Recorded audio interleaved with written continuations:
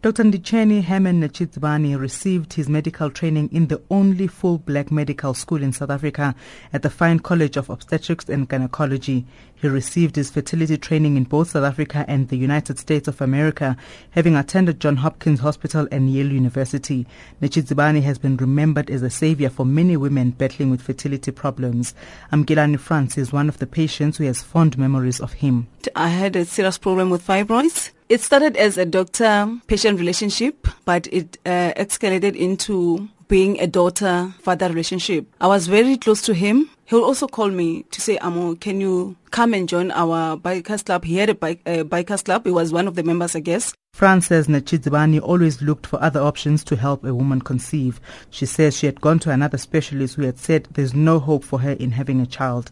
However, she went to Netshizibane for her second opinion. They told me that, you know what, your situation is a tough one. You will have to remove your womb. But I decided not to go ahead with the operation. I decided to go see Dr. Netshizibane, knowing him to be a person who wanted to check other options first. The following day, when I thought my womb was gone, it was there, intact, still intact. Netshizibane died when France was about to start the process of in vitro fertilization. There was an outpouring of emotions on social media following his death. Buli Luto Mfunselwa wrote, "You've known me from a very tender age of 22. We've been in theatre 5 times. You've operated on me and assured me I will come out alive and well. You delivered my kids." Awelani Awi wrote, "You did my ops last week Tuesday.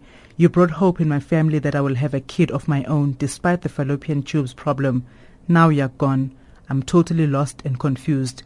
Actress Nambitha Mpumlwana wrote, "I have lost a very dear friend. He delivered my son and has never left my side until now. Rest in power, Herman."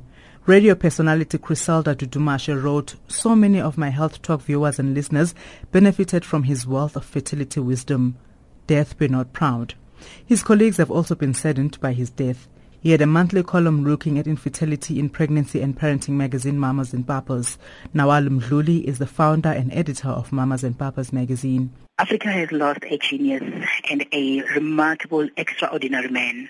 He helped us to build families.